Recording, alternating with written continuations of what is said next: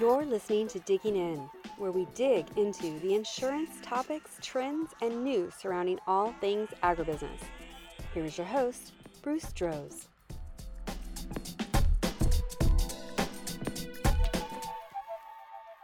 Hello, and welcome to another episode of Alliant Agribusiness Podcast. This is Bruce Droz of Alliant Agribusiness, and with me is my associate, Trey Bush, Executive Vice President of Alliant Agribusiness. And we're going to be talking about product contamination recall coverage. We've got a very special guest with us today, Lori Hunter of AmWins. Lori, I hate to say this, we're all kind of in this time frame here, has about a 40-year insurance career behind her. She's a leader in the surplus lines industry. She began her career graduating with distinction from the College of Insurance with a degree in risk and insurance. And she's currently an executive vice president with AmWins. And she's a creative force who continues to find unique solutions for hard to place casualty and professional risks. Lori is passionate about mentoring and education, and she's created continuing education classes for the industry on topics including product contamination recall, umbrella, and construction. She serves on various committees in management and has also served on a number of carrier advisory boards. When she's not focused on the insurance industry, Lori volunteers her time at local nonprofit organizations in her hometown of Pasadena, California. Lori, welcome to our podcast today. Thanks, Bruce. It's good to be here. I'm always happy to talk about product contamination insurance and what's going on in the world of food safety. We want to cover a number of topics today. So our brief agenda really is just some initial comments it's hard not to have some aspect of the pandemic in any conversation that we have. So we've gone through a rough stretch as a society. We've gone through a rough stretch in the industry, and we can touch on how that's impacted product contamination recall. But from that, we'll talk about the current market conditions in the product contamination recall space in the context of the overall insurance industry. And then I know we want to spend some time talking specifically about the coverages, the policies, the coverages, and how they've evolved and the types of coverages that are recommended and available today. So, Lori, how are things for you coming out of the pandemic, which I say coming out, hopefully we are. Yeah, hopefully we are. So the pandemic, one of the things that it did was it brought to light a number of important things that apply to our world in general, but specifically to food safety. As we all know, because we hear from the FDA about various things relating to COVID all the time, the FDA has found that one of the most important things that we were missing, frankly, prior to the pandemic was being able to trace things. So being able to trace viruses and being able to trace things like product contamination. So if you back up to 2011, when the Food Safety Modernization Act was passed by Congress and the president at that time, Food Safety Modernization Act has taken a full 10 years to roll out and become fully implemented. Right before the pandemic, we really were in a place where that Food Safety Modernization Act was implemented. And so the FDA in 2019 decided that why not keep going? We don't want to stop with this Modernization Act. So they created something called the New Era of Smarter Food Safety. It still is a working document. But when they created it, they worked for a year to outline what they wanted that to look like. So in the midst of the pandemic in 2020, they came up with a blueprint of the things that they felt were really important for our society and the FDA in general to focus on in terms of the future of food safety. And that blueprint contains 4 different items. But in my mind, the most important thing that the FDA identified was the importance of traceability. So, here we were in this midst of the pandemic. We were trying to trace where the virus originated from, trying to figure out if the virus was transmissible via food products. And, it was thankfully determined that the virus is an airborne virus, not transmissible through food products. But it did highlight the need for traceability. So here we sit today, and in September of last year, just 6 or 7 months ago, the FDA published the mandated proposed food traceability rule. Hopefully, that rule will get adopted in the next 12 months, and it will change a lot of things for your grower, packer, shippers. And I think that the gist of this is that this act, as it comes to fruition, will presumably and potentially increase the number of recalls, and that will put more pressure on the food industry, but also provide an opportunity to expand those that have the insurance. And one thing I wanted to just segue on this point is it will be of utmost importance for most in the food industry to respond to these recalls using insurance. These policies pay a lot of the costs involved in a recall, but they also provide some value-added services. I just want to make sure we're getting that point in, that when you have a product contamination recall policy, you're covered for a number of things, but there's services that come with that in terms of helping the policyholder through a recall. And I know we're slightly off script here, but could you just touch on that? Yeah, that's a really important point, Bruce. So when an insured purchases a product contamination or a product recall policy, each of those policies comes with access to crisis consultants. And what those crisis consultants do is they help set up phone lines, they help an insured navigate through a lot of the different aspects of a recall. And that can include how an insured might respond to the FDA or any other governmental agency that might be mandating the recall or monitoring how the insured responds. So it's a really important part of the coverage is to have access to those kinds of people that can help insureds. Definitely. Okay. Well, thank you for that. Let's segue into this next section about the marketplace, because while this pandemic's been going on, we in insurance and business and many of our clients have kind of suffered as well through increasing rates and prices, shrinking capacity. So it's been a difficult marketplace in a number of areas. How has the product contamination recall marketplace fared through this rough patch as well? So the product recall contamination marketplace is a little bit different than what we've seen. Certainly your insureds have seen increases in their property insurance, their auto insurance, their liability, and their excess insurance. But product recall has remained pretty stable in terms of pricing. And that's because there's a lot of capacity in the market. So what we have seen in the product recall market is a lot of change in the carriers that are providing the coverage. So there have been some major insurance carriers that have exited the product recall space or changed their risk appetite. But when those carriers have exited the market, they've been replaced by new market capacity. So we have a number of new companies that have come on the scene in the last 12 to 18 months. So capacity remains strong. One of the things that has happened, though, is that a lot of the recall carriers don't want to provide the kinds of limits they were providing before. So you may have seen one company providing a $10 million limit, and now you might use two companies that'll each give you $5 million instead of just one giving you 10. And that's because, especially with the leafy green recalls of 2019, there were some massive losses, and the carriers realized that they didn't want to be on the hook for the full 10 million in a scenario like that in the future. And so they're just offering a little bit less capacity. But the amount of capacity has made that market stable from a pricing standpoint. So that's good news for your insureds. Definitely. That's been our experience as well. A lot of us that focus in the agriculture and food space tend to forget sometimes how big the marketplace is for product contamination recall for classes of business other than ag and food.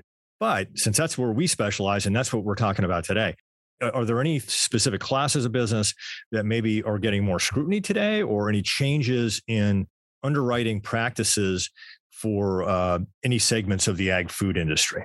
Yes, for the ag food industry, the sectors that seem to get the most attention are the meat and poultry, the leafy greens, and then anything that becomes an ingredient to something else. So nuts is an example of that. Anything that goes into dry baked goods. So if you think about the ultimate supply chain, if you're growing corn and that corn can then become a product in different types of flours or cake mixes, and think about whatever you could put corn into. Well, if your product is an ingredient in many other things and your product has a contamination, then it could have far-reaching implications in terms of a recall. So those types of things have more scrutiny from an underwriting standpoint. And underwriters then ask for a lot more information with those meat and poultry, leafy greens, and then ingredient risks. Underwriters need to try to figure out how easily a contamination could be traced and how far-reaching a contamination could go in the event of a recall. That's very interesting. And I guess the last point in terms of the marketplace is one thing we've noticed over the years. I know that you keep in very close touch with the various underwriters, but there has been a lot of movement of underwriting teams between carriers. And it seems that it's the consistency. You mentioned consolidation and companies getting in and out, but the consistency is more with the teams than necessarily it is with the name on the door.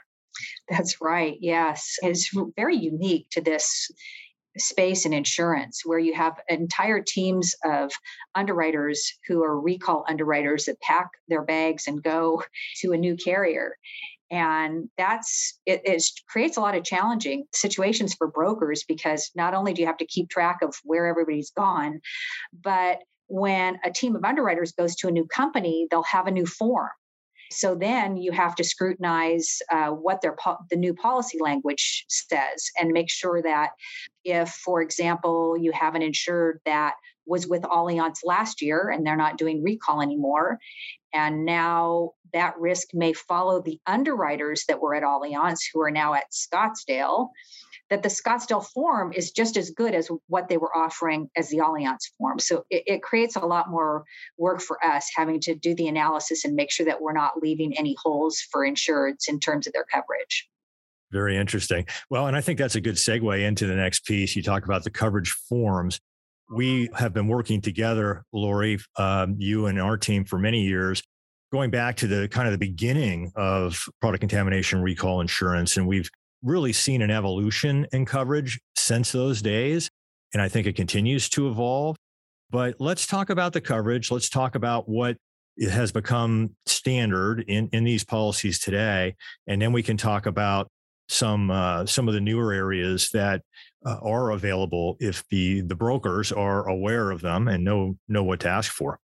Sure. So, if you go back to 2008, and that's when there was a turning point for this coverage line. Prior to that, there were only 2 or 3 insurance companies that even offered product contamination coverage. And then in 2008, what happened was there was a group of underwriters that left. It was actually AIG, and they all branched out and they went to different insurance companies, and the insurance companies saw the need for this product. And so at that point, you had several markets that were in the product recall space, and each of them had their own form. But as time has gone on, this coverage has evolved. And so there are a few things that are very standard in every policy. And those things are that every recall policy, you will always get coverage for accidental contamination. You'll always get coverage for malicious product tampering and always for product extortion. Those are sort of the 3 coverages. The 4th one is coverage for adverse publicity. And that is now included in almost every form. So you're always going to see those elements in a product recall policy. And from there, though, what carriers offer really varies. And so if you have an insured who has a third-party exposure, for example, somebody who's selling to Costco or Walmart, and they might be liable to reimburse that third party for expenses if their product causes a recall, you need to have third-party coverage. And that's not automatically included in every product recall policy. It's something that is offered for those insureds that actually have an exposure. And then when the FDA passed the Food Safety Modernization Act, it actually gave the FDA the right to mandate a recall. And when that happened, when that got implemented, the next coverage that was offered was governmental recalls. So that if a governmental agency came in and mandated that an insured recall their product, now your product recall policy will respond as long as you have that governmental recall coverage in your policy. Many forms today include that automatically, but many forms include that coverage at a very basic level.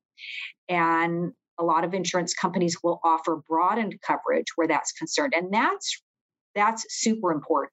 And it can get very technical. For example, there are one or two companies that will give coverage for suspension of registration. So if you don't actually have a recall of your product, but the government comes in and suspends your facility for 24 or 48 hours because they detect some sort of contamination might be present. Well, if you have that coverage, it can pay for your loss of income for those days that your plant is shut down. But not all carriers will offer that. There's coverages such as intentionally impaired ingredients, where if an ingredient to your product was somehow amended or modified, and when you modified that ingredient, you didn't know that it could cause harm, well, that's an intentionally impaired ingredient. And that's a coverage that a few carriers include in their forms, but most don't. So you have to ask for it. Product refusal coverage is one that is super important and affects a lot of the leafy green growers, because as we have seen over the years with the spinach recall and the romaine recalls, if you can't sell your product because all romaine lettuce is being recalled and the contamination source hasn't been identified, then you might want to carry product refusal coverage, because it could help cover some costs if you can't sell the product that you are already contractually going to sell to a third party. So, Lori, on that point, we always stress that one of the keys to triggering a coverage under a product contamination recall policy is having some sort of positive test for a pathogen that would cause injury to a consumer that's in your product, not your neighbor's product or the grower shipper down the street, but your product. And that's where this product refusal coverage seems to be so different, because it's triggered by refusal from your customer because of an event and a contamination in a similar product to yours, but not yours. Am I right on that? Yes, that's right. And that is why it's very different than any other type of coverage that you get in a recall policy. So, and the wordings for product refusal really vary between carriers. So there again, you have to be careful about reading the language and understanding what you're getting when you buy that coverage, because with refusal, an insured's big loss is going to be their loss of income. It's not going to be the cost for them to recall their product. And so you want your refusal coverage to include loss of income. And then I think kind of finally, there's some good sublimited coverages that are being offered on a fairly regular basis. You have to ask for them and you have to ask for the right limits. And those can be sublimits for forensic accounting costs, because it's costly to actually hire forensic accountants after a recall to determine what your dollar loss was. Another sublimited coverage that we're seeing is unsubstantiated retailer costs, where your retail customer may have costs that are not enumerated in a recall policy. And so this just gives a limit, sort of a general limit that can be accessed if you are liable to reimburse your retailer for recall expense. So along that line, we've seen during some of these claims where the retailers, the grocery stores specifically, do incur some expenses. They pass that back to the grower shipper, but they don't always, like you said, enumerate what those exact charges are for. They get an invoice for kind of a lump sum. Would that, in your mind, potentially fall under this unsubstantiated cost issue? Yes. Yeah. And it's there to help make the claims handling process go a little bit more easily. It's, if you think about it, sort of like general liability, it's sort of a med pay coverage where you're just going to cover that bill. So, Lori, I just have a question for you, talking a little bit about so many carriers offer different forms and different coverages, and some are better at it than others. But let's talk a little bit about off-the-shelf products and how brokers really need to understand their grower, packer, shipper clients and the process they go through and the coverages that need to be tinkered to a specific industry set. Like leafy greens is going to be different than tomatoes, most likely. And the coverages that can apply once it's modified, and you've been great at this over the years, listening to our challenges with our various clients and their exposures, and you've got the carriers to change in the manuscript forms that really apply to our clients. You want to talk about any of the off-the-shelf products that can be modified? Sure. So a lot of the carriers can be very flexible and creative when they're pushed to be, and provide products that are really take the off-the-shelf product and amend it to fit an insured specific needs. And as you've said, Trey, I mean, we've worked with your team in Salinas and Bruce's team in Fresno on, such a variety of different kinds of customers. And you think it in terms of taking into account how long a growing season is, for example, would be one thing, because there are one or two carriers that are actually willing to give you coverage if you have a recall in your plant for destruction of your crops in the ground. And if you have an insured that has a longer growing season, that's a consideration you might want to make in terms of offering coverage. Another area that we've seen is, I touched on the intentionally impaired ingredients, but pet food manufacturing is a big one where companies manufacturing pet food are importing products from foreign countries. So when you're importing ingredients, that might create a different set of circumstances that could create a higher exposure to an intentionally impaired ingredient. So regardless if it's meat or veggies or fruits, these coverages, it's really important that the insurance brokers like you guys understand what a client's actual needs are so that you can help craft these endorsements. I mean, another one that comes to mind, Trey, that I think I credit you for almost inventing it, is the waiver of subrogation. If you're somebody who's getting their supplies from a number of different farms and you want to waive the subrogation rights, not all carriers will go along with those types of coverages that you guys continue to ask for and push for your clients. Well, Lori, we'd like to, on behalf of Trey Bush and myself, we'd like to say thank you very much for spending some time with us today and walking through these important aspects of product contamination recall insurance. And for those listeners out there, we'd like to thank you for your time. And for more information, please go to www.alliant.com.